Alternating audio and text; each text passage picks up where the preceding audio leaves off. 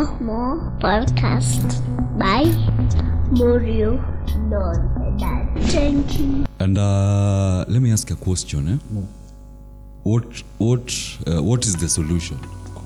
For example, let's say one of the audience leo may discover I am one, and I've been raising my child in such way and I'm not proud. Nah, I want to change that.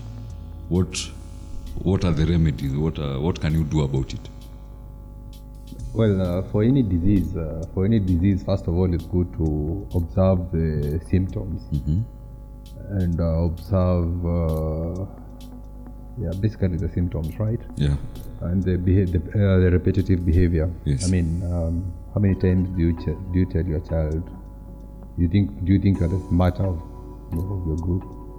Or do you think you are like this, First observe the patterns of behavior. Okay. When do you tell this child this? Right? Yeah. When do you tell this child these demeaning things, these things that drain life out of them? Yes.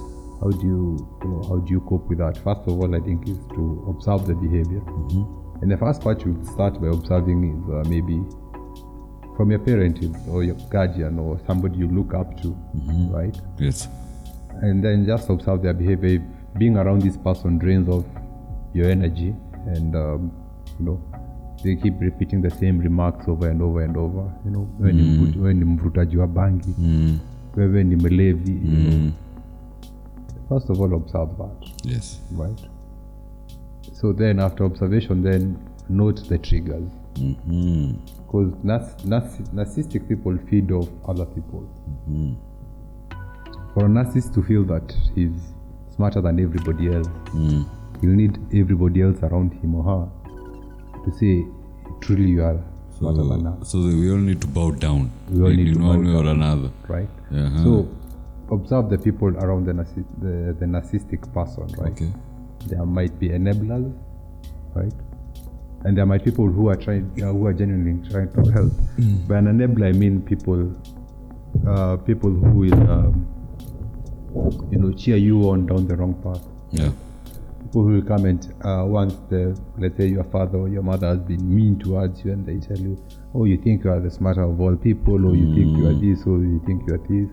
They're the kind of people who will come later on and tell you, but he's just your father, he's trying to help. He's meaning well for you. Those are the kind of enablers. And mostly these are the gatekeepers. These are the drivers, these are the cooks, these are your uncles, these are your aunties. So observe that crowd. Is the day-to-day people you interact with, eh? The day-to-day people you interact with. The Swahili says, kikulacho kingoni mwako.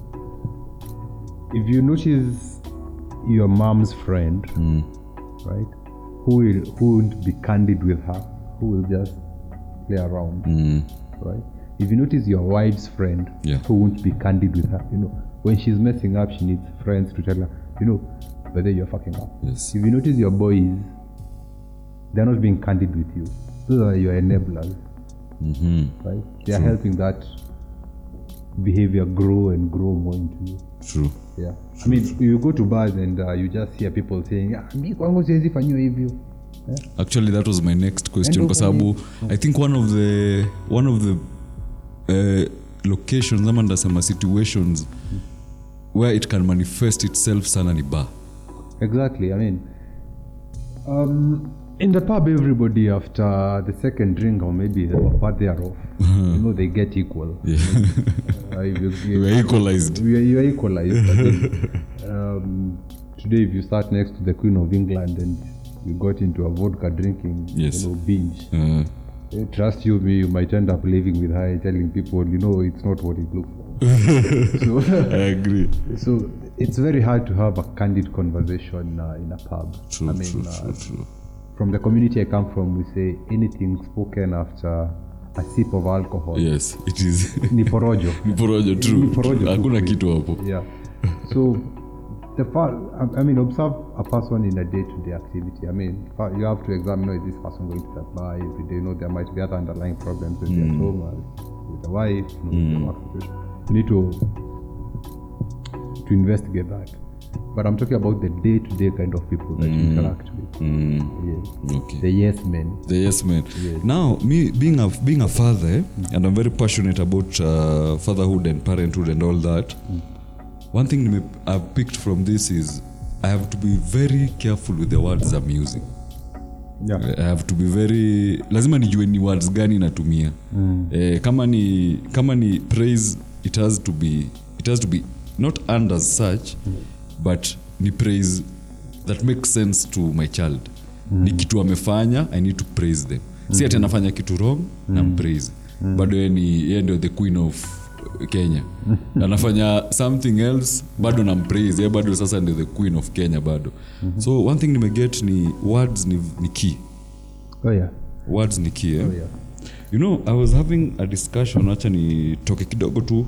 I was having a discussion juzi na mtu na nikamwambia, as a parent, nimekam ku understand that words ni very key na ni very important. You remember, for example, sema sisi tukigrow, you want to start a business. Sema umeenda umesema, I want to do ABCD. I discovered as a parent, I have no right ya kuambia mtoi wangu, how will I put it? I have no right to use words ati hapana wewe uwezi, you get, wewe uwezi, hiyo uwezi succeed. In fact, what I need to do is to build them. Niwaambie tujaribu hii ama jaribu hivi in this different way, maybe it may work better. Na getting from me discussion tumekuwa nayo hapa, that means akisema kama ni hiyo biashara ameanza, at every point ana make the right thing na give praise ya hiyo kitu. But pia akifanya kitu wrong, I should be ready to correct it. Is it right nikiweka hivyo? Oh yeah, definitely. I mean, parenting, it's a sensitive job without a manual. Yes. But yeah, I mean, moderation in the situation is key. You don't want to overvalue your child. That's the word I was looking for. You don't want to overvalue that, they've hammered in a nail and you're telling them, hey, sasa naona tutajenga meli. There are those sarcastic statements that may, you might be not overvaluing them per se, but you might be throwing jibes at them, and they might be thinking, okay, do I really need to do this? Yes. Again, you don't want to undervalue them, and tell them, me when I was your age, I was number one. I was building laptops. I would have done this thing the other way. That moderation. Okay. A narcissist is somebody who will, they'll try to take the praise of your situation. Okay. Okay. Say your child has done something good, and then instead of giving praise to the child, you'll be taking it away from her. Through statements like, sisi kwetu, mtoto wangu hawezi, haifai, mtoto wangu hata what did you expect? My child is as smart as me. Kwetu hatuwezi pata hiyo, hatuwezi pata D. Kwetu hatufanyangi hivi, Okay. You're not heaping the praise on the child. Okay. So a narcissist will feed off that energy, So they're very self-centered. They're very self-centered. Okay. When your child graduates with a first-class honors, or does this wonderful research or this wonderful breakthrough, instead of giving gratitude to the child, you're like, hey, hata niliuza shamba ndio afanye hiyo kazi. Unajua ni mimi nililipa hiyo shule. I get. You're not letting them bask in. A narcissist person won't do something for your benefit. It's do for something. them. It's for them. But they can mask and pretend it's for you. Yes. They'll go out of their way to make sure it is yours. But as you said, words, when it comes to the words part, they'll make sure they take it away from you. Because they can give you everything, then when it comes to the words part, I'm like, okay, I did that. So that one completely now throws you off the picture. True. You become irrelevant to that situation. True. Yeah. I think if I remember well, I have an experience about it. When I was nikimaliza campus, when I was starting to tarmac kutafuta job, I remember one instance nilipeleka my CV to someone. Nikamwambia manze si unisaidie nipate hata kuingia area A ama area B. The guy marked my CV with a red biro na capital letters. And this guy ndo alikuwa ule mse growing up. Nilikuwa najua when growing up ukimaliza campus, this is the guy to help you nail a job. So me, after the first experience, I remember that conversation was hard. Unajua ile mtu anachukua CV yako anaangalia hobbies anakuuliza, ati socializing, who do you socialize with? Unaona such statements hizo unasema, yani zinakuput down, zinakuka every statement ilikuwa inakuja in that CV. Mimi CV nimeandika to praise myself. Kujiuza ni mboga ni mayai inauzwa hapa nje. Then nimepelekea mtu CV na makna biro ya red, and every word ana dissect. I'm a hardworking, self-driven person looking for this. Hadi hapo ana underline ile, are you self-driven? And I remember after that, it was like a 30 minutes conversation. After that, I decided I will never go back to look for a job. Now, I think that was one of my experience nilipata juu even in that conversation, the person was comparing my CV to theirs. And I think tumeachana na so many years. So hata experience hakuna mahali tunaweza kutana. But nikiandika I have a degree. Wewe uko na masters, uko na degree 2 na masters 2. Sasa my age ningekuwa nimetoa wapi degree 2 na masters 2? But nikitoka hapo nikifeel I'm a failure. Yeah. Na also I wanted to ask the final question. How do you deal in a situation, a workplace situation? Uni boss, ni mshahara hapa lazima, bills lazima zilipo. Lakini the guy mko naye Joe manze ni mzee, yani hata unamkanga asubuhi energy zero. Or feel hata kwenda hiyo job. How do you deal in such a situation? Exactly. Now, at first it can be quite hard and frustrating, dealing with such people. I mean, they are draining you of your energy. Yes. It is quite frustrating. But then, once you notice, again, as I said, the first thing is to observe the patterns. Yeah, and the patterns of behavior and the habits. Once you've observed them, you've observed your boss, and you've observed what he does to suck the energy out of you. Because again, you are the one who takes yourself to the job, you report to him, and you allow him to do all these things. So the first strategy I'll advise is create boundaries. Right? Create work boundaries. Have proper job definitions.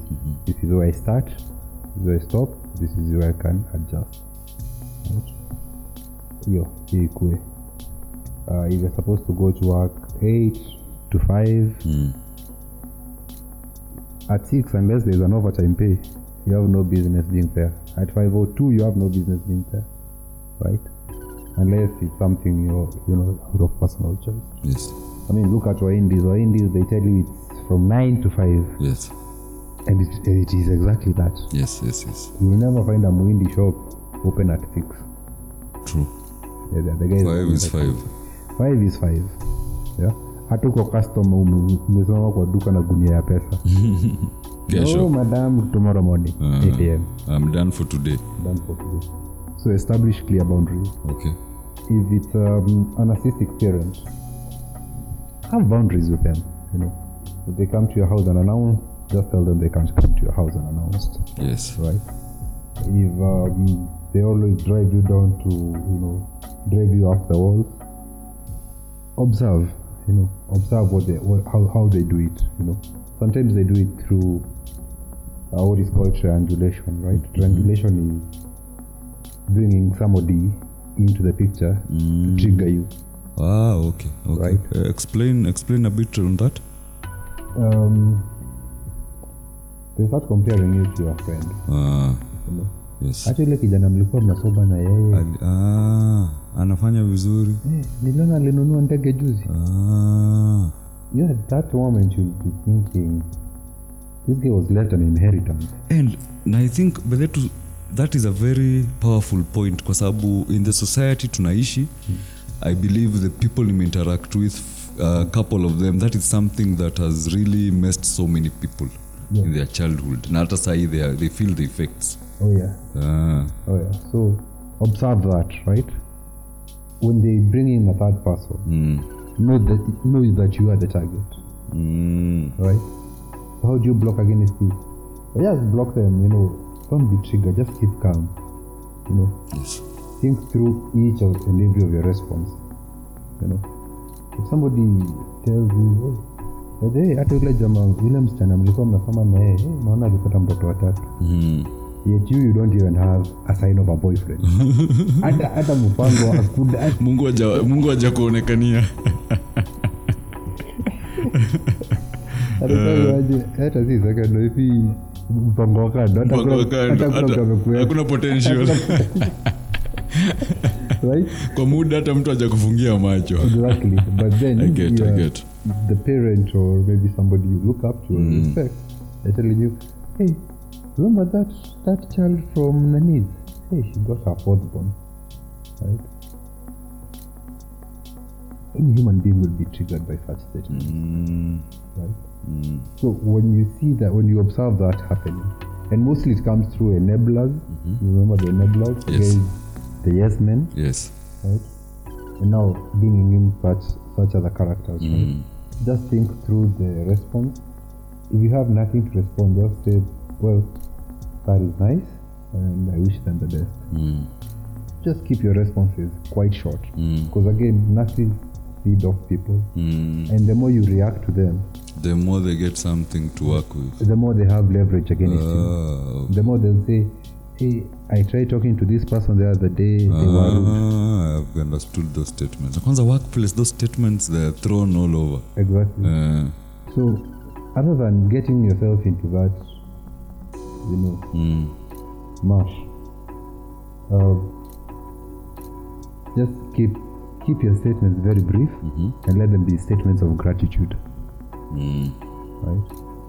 Hey, sijui nani unakumbuka nani hata nilinunua gari. And jamani fraud alicheza. Just say, wow, that is nice. That is nice of him. I wish him well. Or such stuff.